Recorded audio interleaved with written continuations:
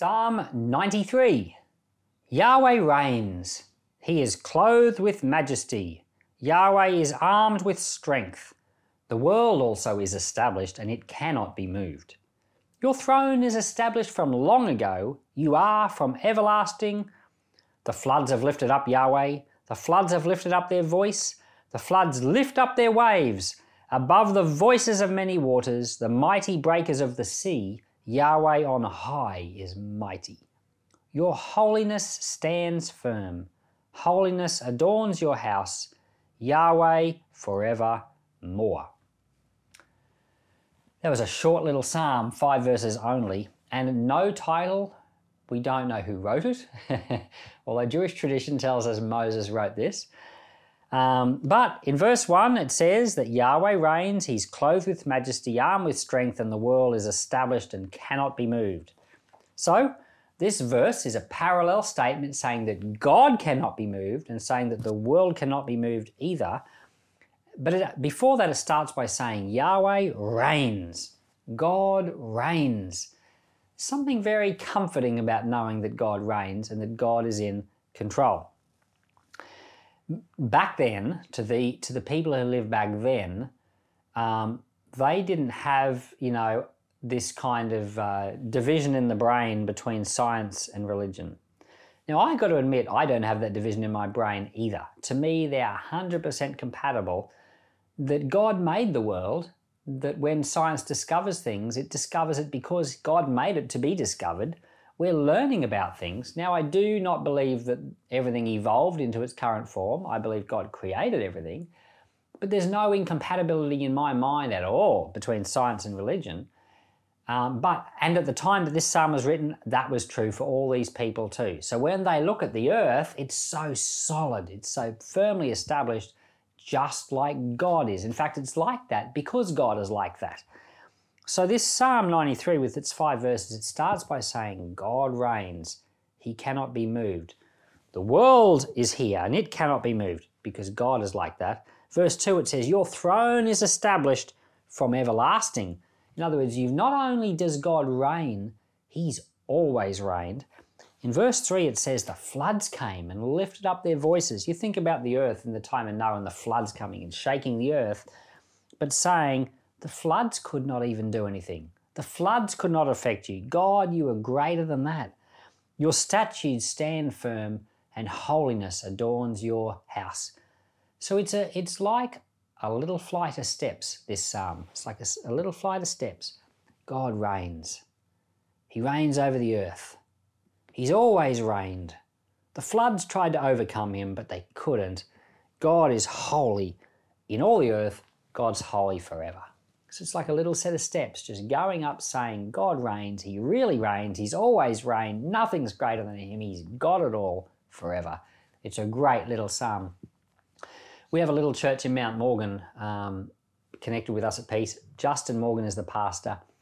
And the church was built in 1901. The physical building was built in 1901. The congregation is older than that, in 1888. And great little congregation. And when you walk in the building, it's a high Gothic style cathedral building with a high roof. And I was the pastor there for 14 years. There's a giant sign up the top that says, our God reigns. And you walk in there, it's so encouraging. God's got it all. He's got the whole world in his hands. During World War I, God was in control. Some people didn't think he was, but he was. During the Great Depression, God was in control. During World War II, God was in control. Using all the circumstances for his glory. Since World War II, the communist period, God used it for his glory. And it's incredible how just through all these chaotic situations, the gospel has grown. The kingdom of God has grown. There's more Christians in the world by percentage now than there ever has been. God really does reign. It's the most amazing thing. People think that COVID is destroying things and messing up the world, but no, our God reigns. He does reign. He's over the floods. He's over the pandemics. He's over everything. I remember when COVID first hit Australia back in 2020 and the government stepped in and said, You couldn't leave your house. Cafes had to close, gyms had to close, churches had to close. And there were some people who wrote articles saying, churches have to close. And what happened was churches that were meeting in buildings, and the majority of churches were not that technological, and all of a sudden they were forced to go online, and all of a sudden you went from having all these people in the world who love the Lord but had never been able to share very well with technology. All of a sudden, just in a period of weeks, there were hundreds and thousands of sermons online, live streams. The gospel of God was far more prevalent in the world than it has ever been at any time in history because of a global pandemic. Now, I'm not saying God brought the pandemic along. I'm not saying he didn't either. I don't know. I just know that our God reigns, and no matter what happens, God's in control, and he uses everything for his glory. The pandemic, on one hand, it's hit some traditional congregations quite hard, but there's no less Christians in the world than there was before.